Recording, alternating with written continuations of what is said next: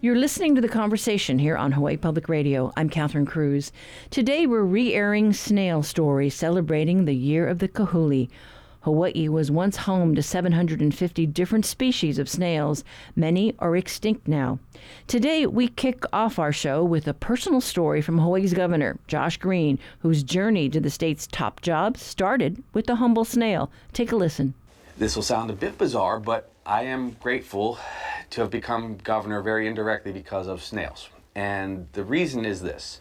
When I was 18, I was in a great course in my high school, my public school. I had this wonderful teacher who passed last week. His name was Ed Schroth. He and I were doing the research biology course together. He was our mentor and teacher. And I said I wanted to do something about the environment as an 18-year-old. And he said, well, there's acid rain here. You're in Pennsylvania. And we came up with the idea to study its effects on snails. And the snail I studied was Helosoma trivolus. It was just a snail that was common to western Pennsylvania. And so we put together this research project, and we studied the impact on the embryology of the snail. So I would go and collect coal off the railroad tracks, and then we'd cook the coal to lower the pH of water, and then we'd see whether or not it, affected snails' reproductive rates and their survival. And lo and behold, I end up winning the Westinghouse Scholarship as a result of that research, which sent me to the college of my choice, which sent me to medical school, which sent me to the Health Corps, which ultimately landed me in Hawaii, and then I became governor. So without snails... And the rest is history. From the snail trail to the governor's chambers, we head out to the hot, dry trails out at Kaena Point. That's where a half a dozen species of native snails went extinct, and the puzzle pieces of their passing are sitting in plain sight. We paid a visit to a snail cemetery where an eroding cliffside has scattered clues to a snail mystery. Why would there be so many dead snails that normally like wet, shady valleys in a dry, hot shoreline?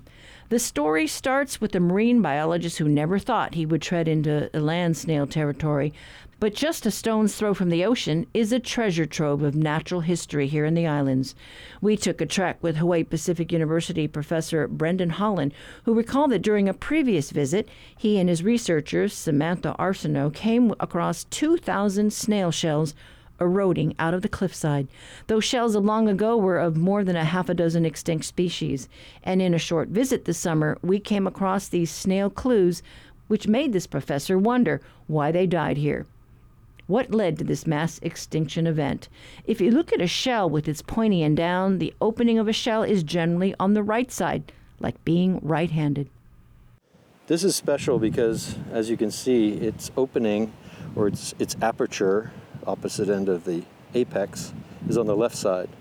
He's a lefty. He's a lefty, just like me. It's basically, this is a pretty unusual snail. It's in an endemic family. So again, biology people get kind of excited about endemism in Hawaii. This is the only species of animal or plant that the entire family evolved only in Hawaii. They're called the Amostridae. And this family had about 325 different species before humans started altering the habitat, releasing invasive species.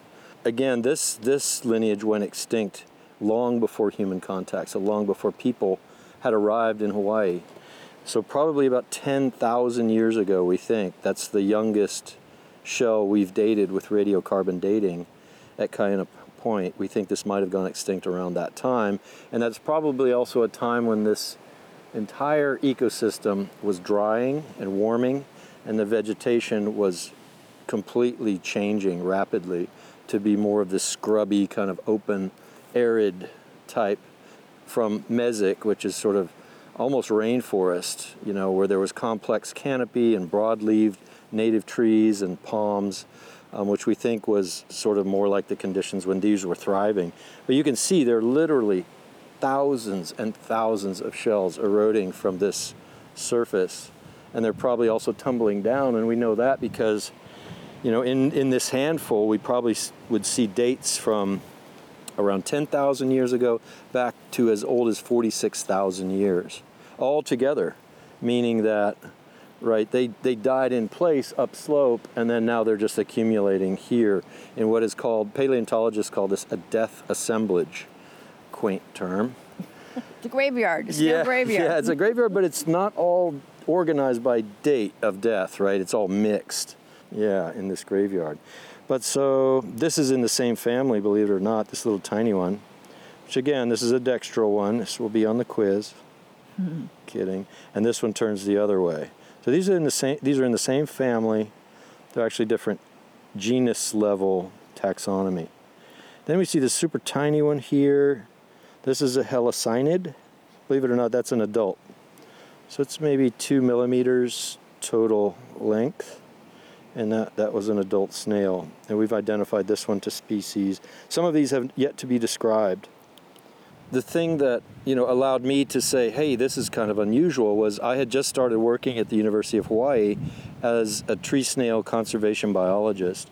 And so I had been sort of training my eye to separate sort of the difference between the lineages that live in the marine environment, and there's lots and lots of species in the ocean, but they're fundamentally different looking than these land snails. And so all of these land snails here in this open area were so shocking to me. At that time, we were working with some of the Acatinella species, where in order to get on site, we were taking helicopters literally to the high ridges and summits of the Waianae Mountains and the Ko'olau Mountains, and working in downpours and cloud forests in these really rich, vegetated, dripping, mossy environments. And so these are some of the same lineages, the same families, but if you look around, you just say, well, wait a second, what's wrong with this picture? There's nothing but grass here, dry grass, right? It's open, it's exposed. Yeah, in plain sight. Yeah, it is right out in the open. So, so I did realize something weird was going on here, and we've subsequently done some isotope dating and stable isotope analysis, and have begun to kind of reconstruct what this might have been like 10 to 45,000 years ago. And sure enough, all the data that we're looking at says that this was indeed a wetter, cooler environment with much more precipitation, cooler daytime temperatures, and more complex vegetation. Holland tells us it wasn't until he could carbon date these shells that he had the data that would explain why these snail stories matter. The isotope testing looked at the precipitation and the plants that existed back in the day, and the carbon dating suggests these snails went extinct 10 to 45,000 years ago. It actually puts an estimated time of death, right? So the actual date that the shell stopped accumulating carbon. And so the range of ages of these shells so far has been between 10,000, that's the youngest shell we've tested, 10,000 years before present, and 46,000 years before present.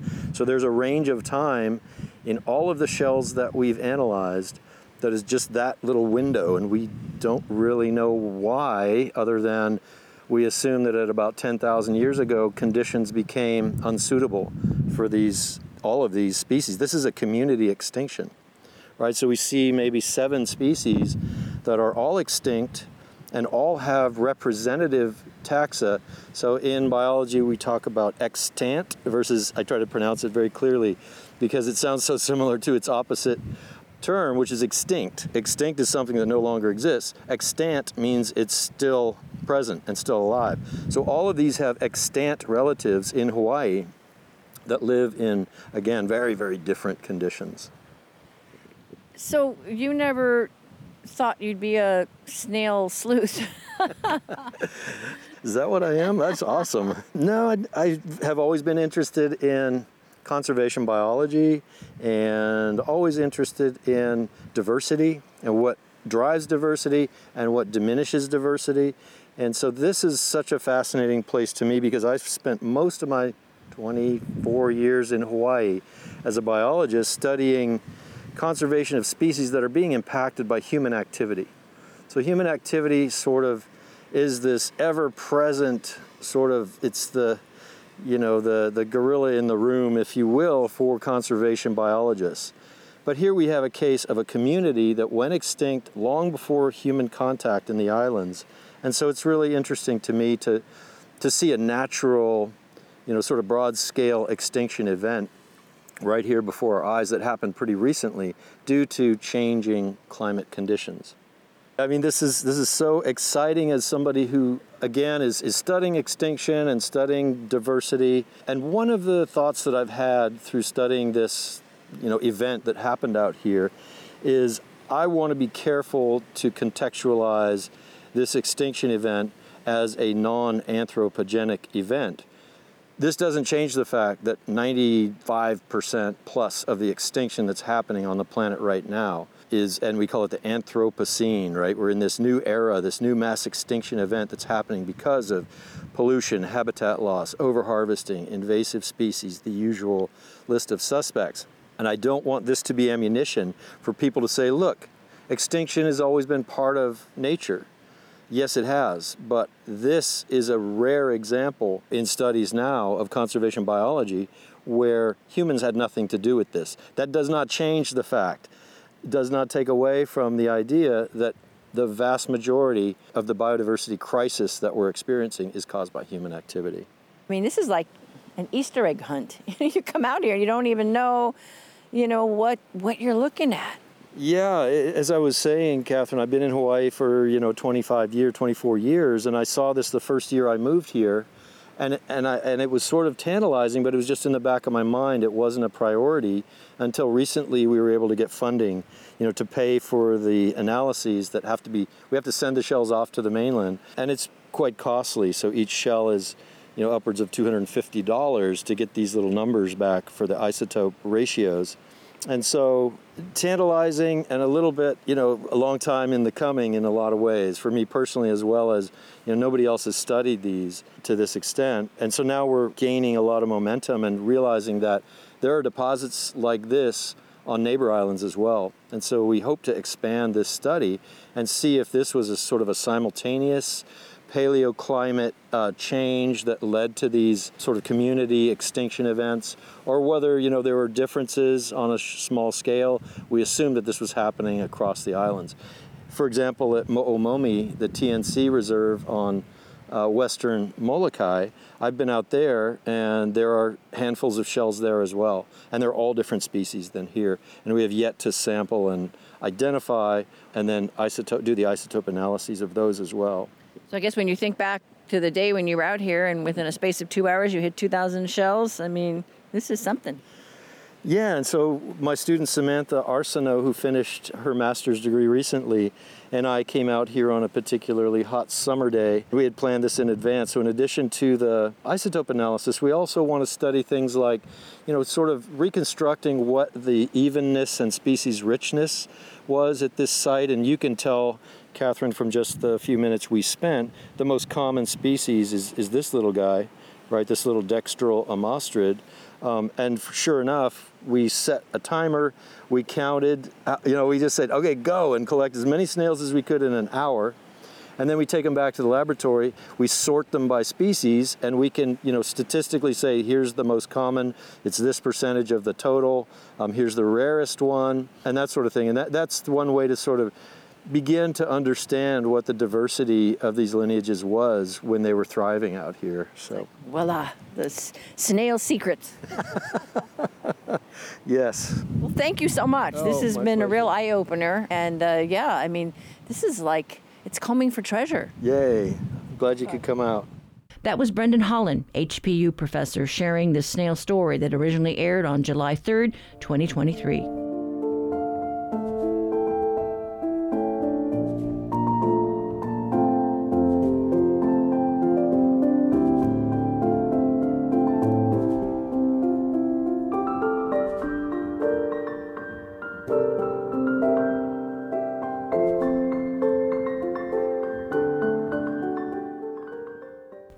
The Bishop Museum is hosting a voting platform for the state snail, and you have until October 13th to cast your vote.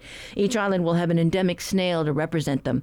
Noreen Young is the malacology curator at Bishop Museum. She explained how you can take part in this novel election and get a pack of snail trading cards to boot. So this actually started in 2019. We had a Kamehameha School student, a high school student, that was wanting to figure out ways to show appreciation and awareness our land snails, the importance to the environment as well as to the Hawaiian people. And he was saying, why don't we have a state snail? I'm like, I don't know. And so he drafted a resolution, and it actually went through the House and the Senate, and they were very supportive of it. However, he picked one snail, and this snail is a spectacular and beautiful snail, but it's only endemic to Oahu, Laminella sanguinea. And so the suggestions that were told to us was, since a lot of these snails are highly endemic to each of the islands, why don't each of the islands have island state snail? And we thought that was brilliant. And then of course, COVID hit and things stalled. But now this is the year of the Kāhuli. Connor Kaliko Kalahiki, that was a student. So we're hoping to get this project back up, but also get more community involvement. And we had extra time now to get more information and more public outreach promotions and things like that. So this voting website we were able to develop. And then also we are coupling with another intern's project. So Auntie Huang was another intern at Bishop Museum, and he also wanted to raise awareness and appreciation. And he's a Pokemon fanatic. So he thought if we made TCG trading card game with snail profiles that we could use to promote donation and things like that. So a certain amount of donation to our Hawaiian Land Snail Conservation Fund will be giving packs of these snail species cards away. And so that people can trade them, they can play them. So there's a whole full-on game. Andy wrote instructions on how to play the game. And he also put in tidbits about, where they're located, their distribution, their conservation status, and also the rarer they are, the more powerful the action card is. So it's really cool. And he also made invasive species cards. So it's a full-on game, and we're hoping to be promoting this. And we also collaborated with Solomon Enos, incredible artist, and he wanted to help out. So we have a special edition TCG cards.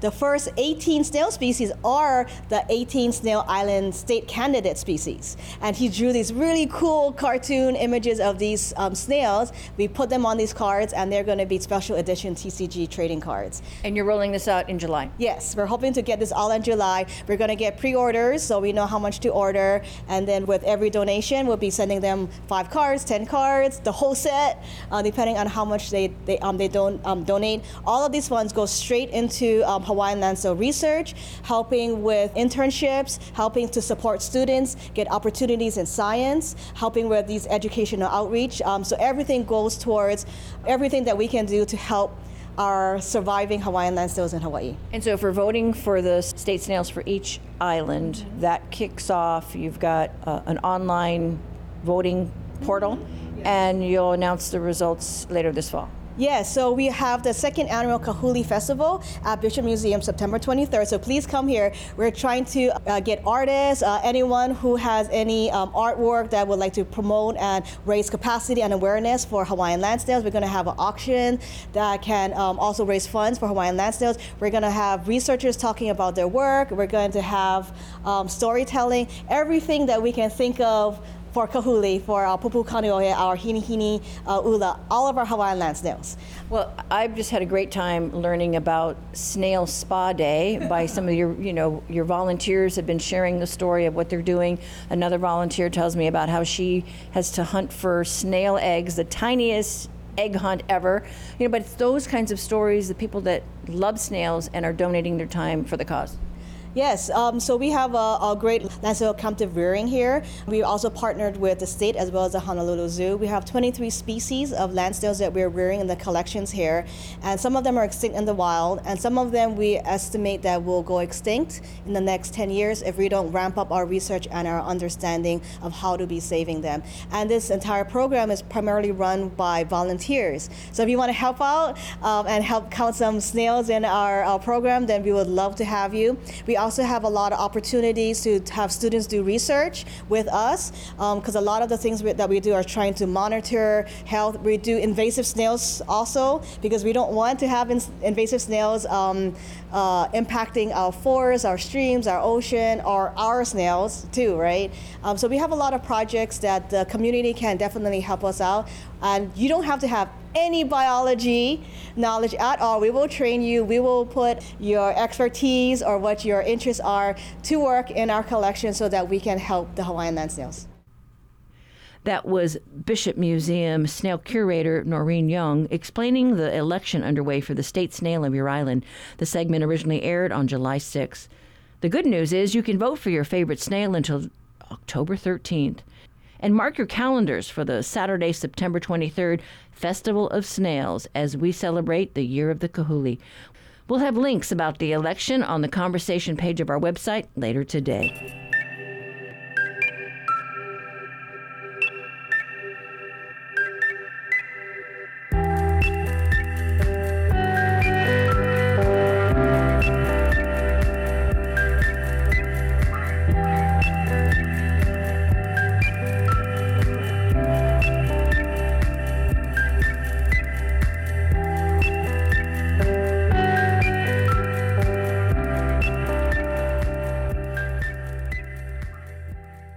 Support for HPR comes from the Hawaiʻi Community Foundation, committed to supporting the people and places affected by the Maui wildfires. Donations accepted at hawaiʻicommunityfoundation.org/MauiStrong.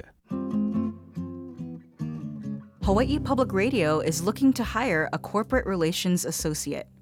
If you're experienced in establishing new business support, enriching existing relationships, and ensuring client satisfaction, we want to hear from you. Read more about the position at hawaiipublicradio.org/jobs.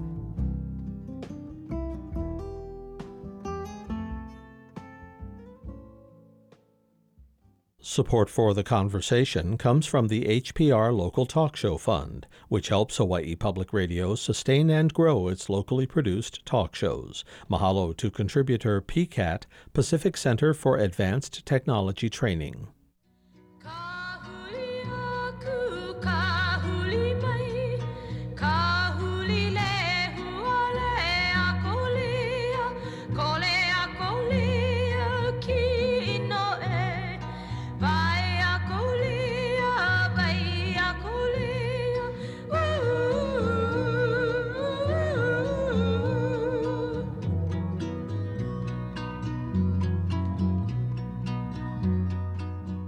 Earlier this year, Bishop Museum scientists snagged a $1.6 million grant from the National Science Institute and the Paul G. Allen Family Foundation.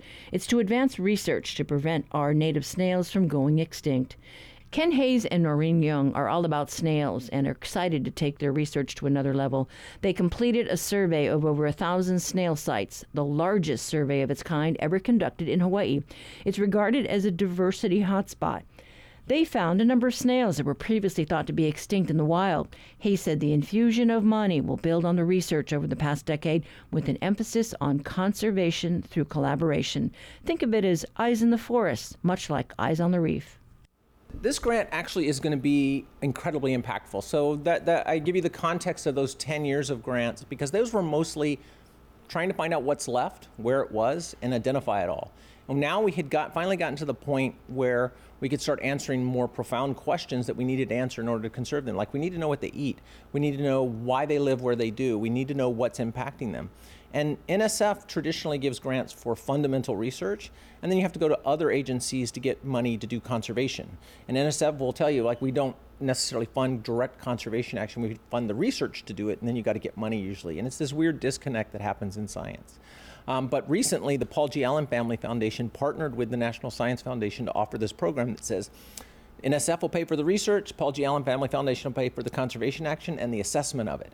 And so that's the money we got. So we got $1.6 million from this new program with this partnership, and it's really to address those fundamental questions that we need to know about why are things disappearing and what do we need to know to save them. And so this one's really targeted at addressing what snails eat and how we can improve their diets in captivity so that we can build up populations to re-release back into the wild as we restore their ecosystems.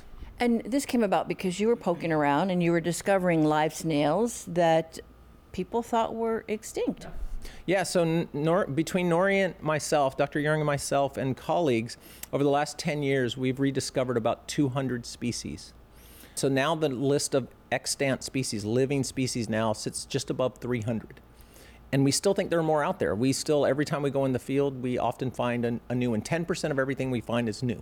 They were in various places. The biggest issues were that they were in places that people don't typically go, right? Except maybe birders, right? People looking for rare birds, but they're up looking in with their binoculars and listening for sounds, and they weren't on the ground or poking through the trees to find these snails. And it took collaborations with like the Plant Extinction Protection Program, DLNR, and other programs where they were going in the field to these remote places to look for rare plants or other things. And so we would tag along, and then we would train them how to look for snails.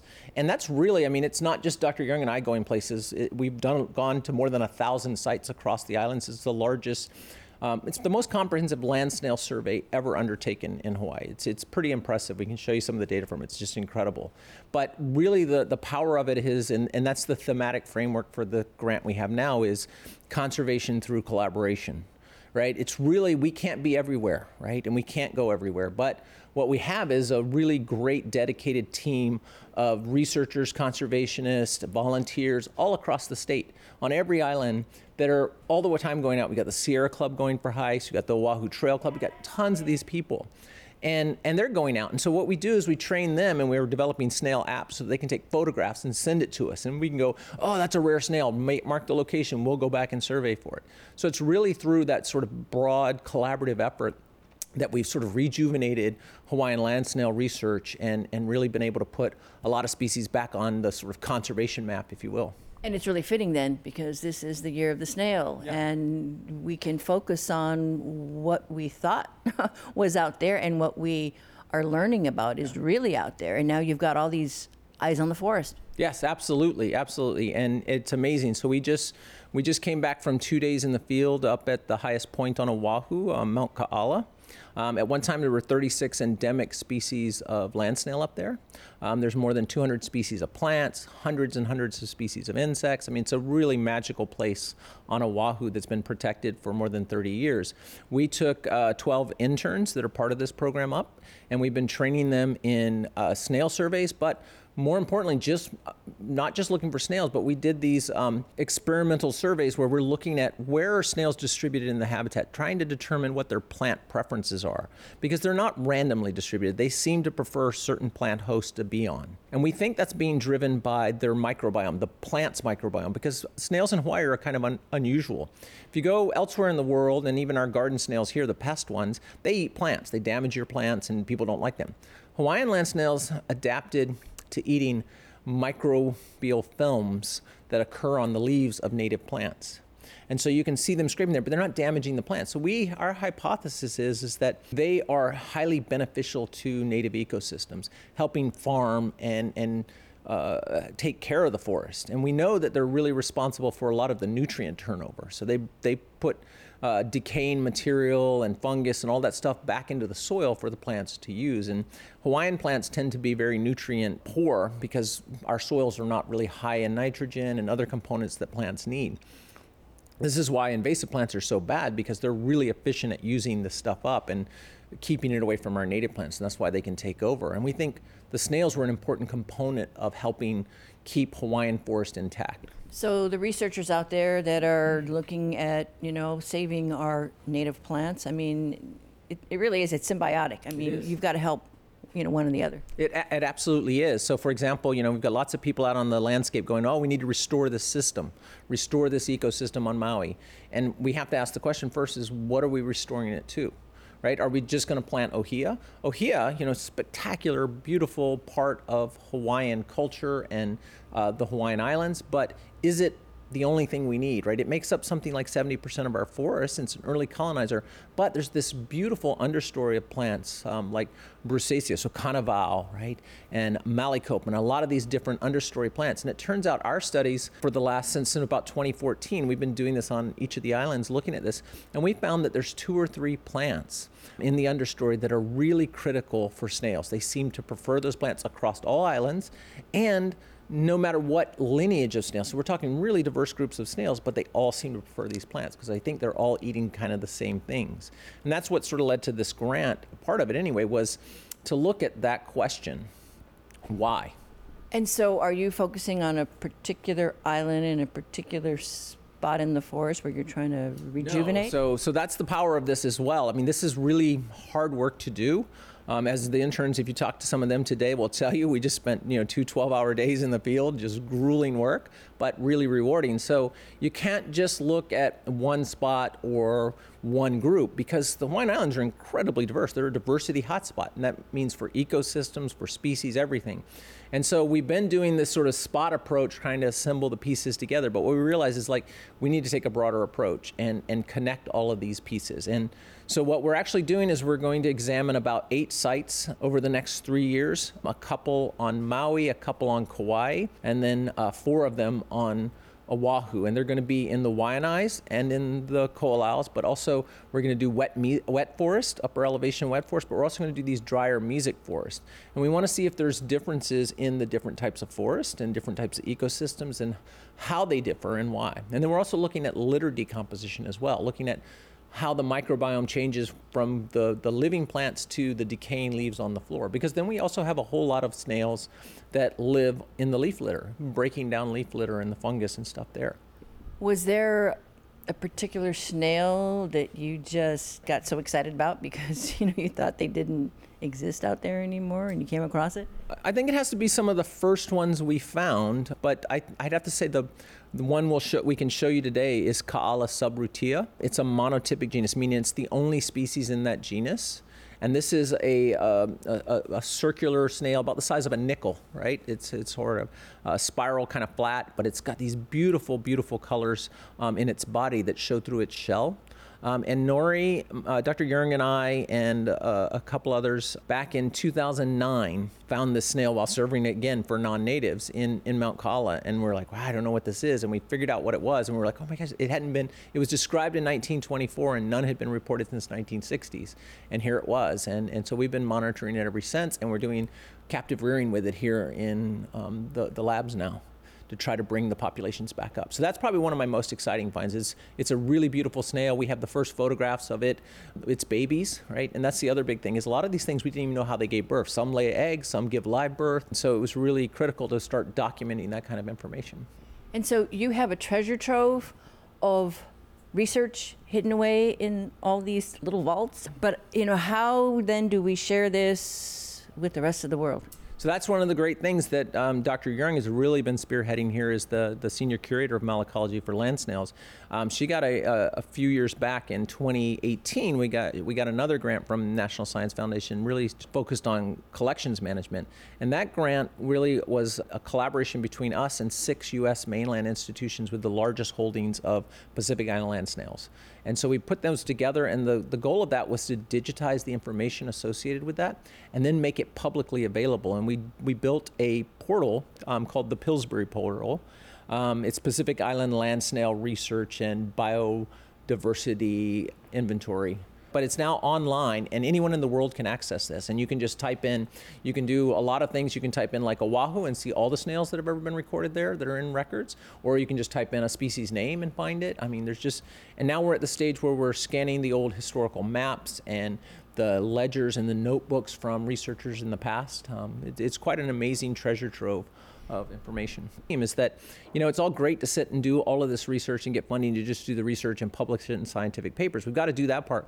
But one of the biggest limitations to conservation is getting people to appreciate and understand what the issues are and what we share this planet with. And so part of that is doing things like having the year of Kāhuli. Like, we petitioned along with DLNR to get the governor, declare this the year of the Kāhuli so that we can raise awareness and build capacity. So the open house is part of that program, is to bring the public in and share with them.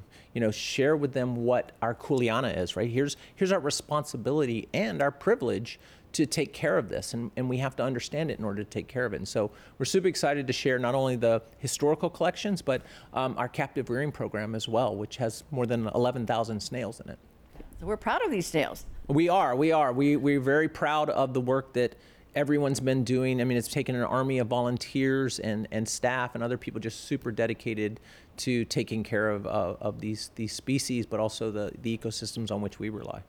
Well, Ken, thank you so much, and on with your open house. No, thank you very much for joining us. That was Ken Hayes, principal investigator on a Bishop Museum project to study Hawaii's native snails. We've got more about snails coming up, so don't go away.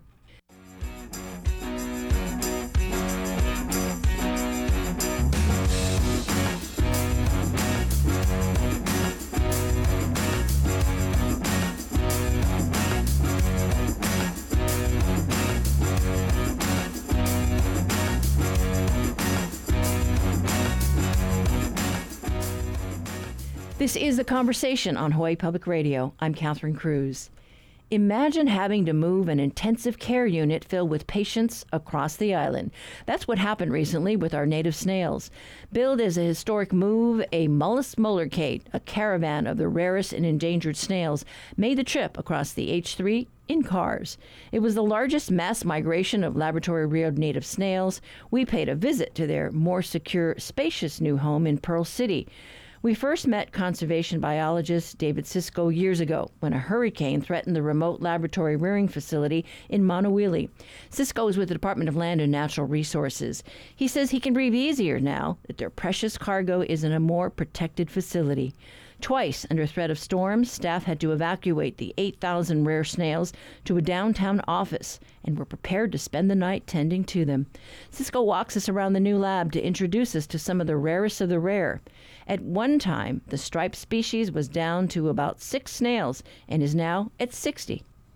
In this cage here, we have Acatenella fulgens, and it's arguably one of the rarest animals in the world. These are town snails, so they would have existed in Manoa Valley, Palolo, Niu Valley, anywhere on the ridges and summit areas in the greater Honolulu area. And they're really pretty. I mean, they have a turban shape and it's white and brown. They're white and brown striped. We've got some that are yellow and some that almost look plaid. Yeah, they're really variable, really beautiful snail. Historically, they were all kinds of beautiful colors. And they're actually a species that was heavily used in lei. I think that is because they were close to a population center and they were relatively lower down than some of our species, so they were easy to get to. And so this particular type of snail was brought over in this massive caravan earlier this month into this new facility. Yes, every single individual in the world was in a car driving over H3 as we came to our new lab. Yep. And so to think that all these precious snails, this precious cargo, if something happened, they could have been all wiped out in one fell swoop. Yeah, you know, it was a nerve-wracking experience for us, having so many precious public trust resources and vehicles at the same time. We had to basically think of every bad thing that could possibly happen and how we could mitigate for that. You've got these snails in special containers, in special chambers. Talk about the conditions that you have to keep them in. Most of the species we rear are from upper elevation habitats, 2,000 feet to 4,000 feet. So it's cooler, it's wetter, more humid, and the snails need those conditions to thrive. And so it's much warmer down here where we are, closer to sea level. And so basically our environmental chambers are mimicking summit habitat. So it's much cooler. We have a day and night cycle. Humidity goes up and down, similar to how it would in their natural environment. We have a misting system that is piped in to each individual cage, and periodically through the day they get the equivalent of cloud mist, and at night it gets mistier and wetter, just like it would on the summit. This encourages normal behavior, and that way when we release them back out into the wild, they're accustomed to those conditions. So essentially, though, high maintenance, like Goldilocks. Yeah, they're just like Goldilocks. They're pretty high maintenance animals to take care of. They require constant care. Sisko's team works diligently feeding and counting the snails day in and day out. Did you know that some species lay eggs and others give birth to live mini-me's? Such are the details in the secret, serious life of snails. Here's Sisko giving us context about the integral part they play in our forest habitat and the researchers doing the behind-the-scenes work to save snails. Our facility is a hospital for species, and so we currently rear 38 species from 5 islands, and most of them are extinct in the wild, and if they're not, they are very close to being extinct in the wild. And so how many are we nurturing here? How many patients do we have? It's a revolving door because we are releasing snails constantly and bringing some new ones in, but currently we have over 8,000 snails in the facility here. So you're a snail bank. We are, yeah, there are no snail seed banks there, but we are essentially the equivalent of that. Unfortunately, you can't, like a plant seed, you can't put it in suspended animation in a freezer or some kind of storage. They have to be kept alive. The population has to be kept going. So you can think of these as like little tiny embers of a once, roaring fire of a healthy species, and now we're just trying to keep those embers around and restart the flame. So it's a big undertaking, and Since we first talked, you folks were being threatened by a hurricane that was headed your way, and you were in a trailer, and the concern was that you could get easily blown away or blown over, and the snails would not be in a very good spot. But you folks had to evacuate a couple times. We did. We had to evacuate twice, and in a hurry, too. While everyone else was, tying down their houses and their outdoor furniture, we were quickly ushering snails over the poly into downtown Honolulu, into our administration building, which is a concrete, substantial building. Okay, so you were down there in these office buildings, and you were prepared to stay overnight. Yep, our team, it was myself, and a different time it was one of our other technicians who stayed there with the snails, and we were prepared. Luckily, the hurricanes didn't manifest, and we were able to take the snails back. But if they did, we would have planned to stay with them until we could get them somewhere more permanent. So in this new facility, you've got more elbow room and the ability to expand? Yeah, we have more elbow room, that's for sure, more areas to work, and we have more space to bring in critical species. So just for background, the Hawaiian Islands had over 750 different land snail species. Almost all of them exist nowhere else in the world. And unfortunately, due to introduced predators, climate change impacts, and some historical impacts like overcollection for their beautiful shells, about half of those are extinct already. And we have about 100 species that will be gone, within the next decade without significant conservation intervention like our facility here. We're going to have to bring them in. And so we're really trying to build capacity to deal with that onslaught and keep these species around. And you folks are working with other researchers at Bishop Museum, at HPU, just because, we need to know more about how to keep these snails alive. Yeah, so this is definitely not just a state-led effort. This is a partnership effort. We've realized, that this is not just happening in one area. It's across islands. To pull this off, to save that many species, requires a partnership effort. And so we're working with private landowners, we're working with researchers at Bishop Museum and the UH system, the Honolulu Zoo, the Army. We really have a great network of researchers and wildlife biologists that are all really invested in this and helping to build capacity and really make a positive impact. And talk about that, because we just met the folks up at Schofield who are working with plants, but they also keep an eye out for snails. The Army has a natural resource team, and they do conservation for snails in the Waianae Mountains. So some of the species we work with, they also work with. One of our components to the captive rearing is putting them back out, right? And we put them back out into protected areas that are fenced off to keep the predators out. And the Army is the one that came up with that design. The snail jail. Yeah, we like to call them Kipuka Kāhuli. We're trying to rebrand. But yeah, snail jail. And so describe to our listeners what that means.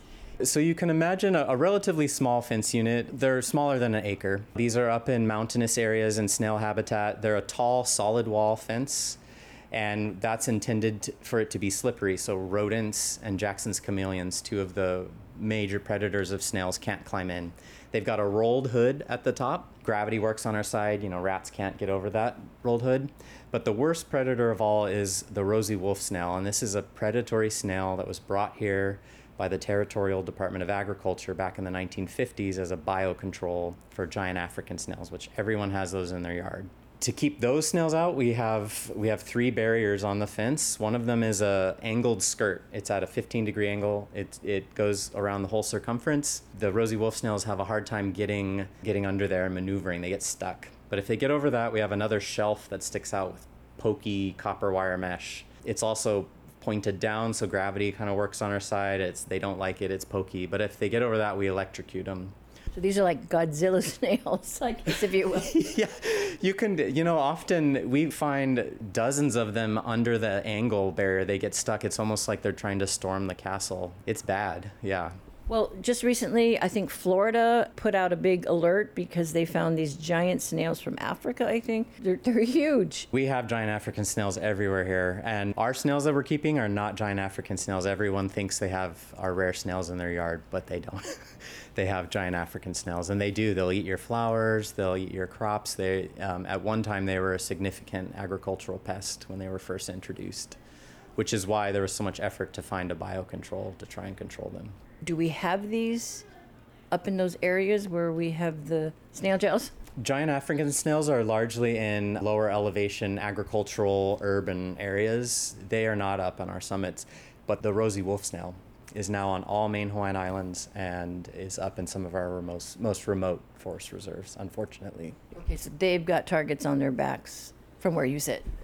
Yeah, they're very difficult to deal with. They're very cryptic. Removing them from a small fence unit requires manual labor. Like, we have to just physically search through the leaf litter over and over again for hundreds of hours to find them all. And these enclosures, so who maintains them? It depends. Our team maintains quite a few. The Army Natural Resources Program has quite a few of them that they maintain. On Lanai, Pulama Lanai maintains several, and we're building some on Maui, and I just found out we got funding for one on Big Island just today. I got news. We're really, we're taking the technology that the Army came up with to try and save these snails, and we're helping disseminate that information and get it out to partners and try and get these fences built fast. So the short-term outlook, the 5 to 10-year outlook, we're rushing around to try and keep these animals on Earth, and that's our goal. And that's going to involve captive rearing and other stopgap measures like getting these fence units up and getting them back into fences. But the long-term outlook would be to try and control predators in larger ecosystem areas, and the snails would be able to not have to be, behind a fence, ideally. So I think the long-term trajectory would be to try and have snails back out on the landscape where they belong. And then what about climate change? How does that affect your plan of action? Great question. Climate change is really screwing everything up. So snails, unlike a bird, can't fly to a different area when it becomes uncomfortable, right? It's pretty much stuck where it has been for eons. They move very slowly. They can't disperse. And so particularly for our lower islands like Kauai and Oahu, the outlook for the leeward side, it's going to get much drier. And our summit areas are going to get much less rain potentially. And so you can imagine these species that are summit adaptive to a cold, wet summit are going to get pushed off the summit, and there's nowhere, they can't go up. There's nowhere for them to go. And so we're working with researchers at UH, and we're trying to understand what those potential impacts could be and where they can survive. And that's where we're putting fence units. So it's not all bad news, it's just going to be changing, and we have to facilitate their migration to a better place. That was Dave Sisko of the Department of Land and Natural Resources talking to us about the new laboratory in Pearl City, which is a new home for our native snails. To underscore why conservationists like Sisko are so passionate about what they do, we leave you with this. On January 2019, the last snail of its kind died here on Oahu. He was known as both Lonesome George and Lonely George, and that made us think of a conversation that we had a year before with DLNR's Kapa'ahi. It was back then that we learned about little George from the Ko'olau area. George was 14 years old, and when he died, an entire species went extinct. We have one species where we have the last surviving individual known. Wow. In captivity. There are others where we have less than 10 individuals, and others range in the hundreds. So they're all at different levels of survival here. Wow, that's crazy. I mean, they're almost extinct. Yeah. So it's just a race against time, trying to keep the few that we've got alive, whether it's a predator or a hurricane. Yeah. I mean, so with this job, we can prepare as much as as humanly possible for these natural events. But we just gotta wait and see. Wow, that's pretty crazy. You only have one left of that snail. Yeah. Where did that one come from? So, Lonesome George is from the northern Ko'olau area. Lonesome George. Yeah. Why'd you guys name him that? Oh, we try to stay cheerful and and humanize our snails. So do you have names for the other snails, or what? Yeah, there are names for others. Like what? Just rattle them off. So we have Emmett. is a Acatenella lila from northern Ko'olaus. We have Bernice and Emma and Ruth. They are Acatenella fulgens from the southern Ko'olaus. So we try to name our snails to make them important to us. Okay, well, they're family, I guess. Yes.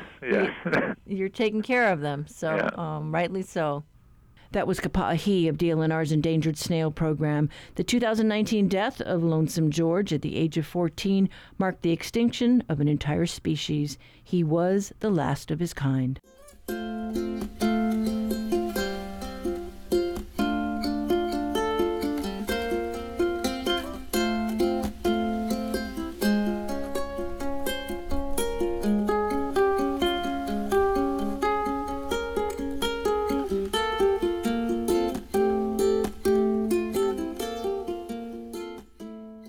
Well, that's it for our Hana Ho show, honoring the year of the Kāhuli, showcasing those who have dedicated their lives to our humble snail, emphasizing why these creatures matter to us in the islands. And a reminder, the Bishop Museum holds a second Kāhuli Festival on September 23rd, or stop by the Honolulu Zoo to admire our native snails. You can listen back to our program on the conversation page of our HPR website, or sign up on Spotify, iTunes, or wherever you get your podcasts from. Our program is produced by Russell Subiono, Lillian Song, and Stephanie Hahn. Backyard Quiz theme written for us by John DeMello. Theme music courtesy of Gypsy 808. I'm Catherine Cruz. Tune in to HPR Monday through Friday at 11. Join the conversation.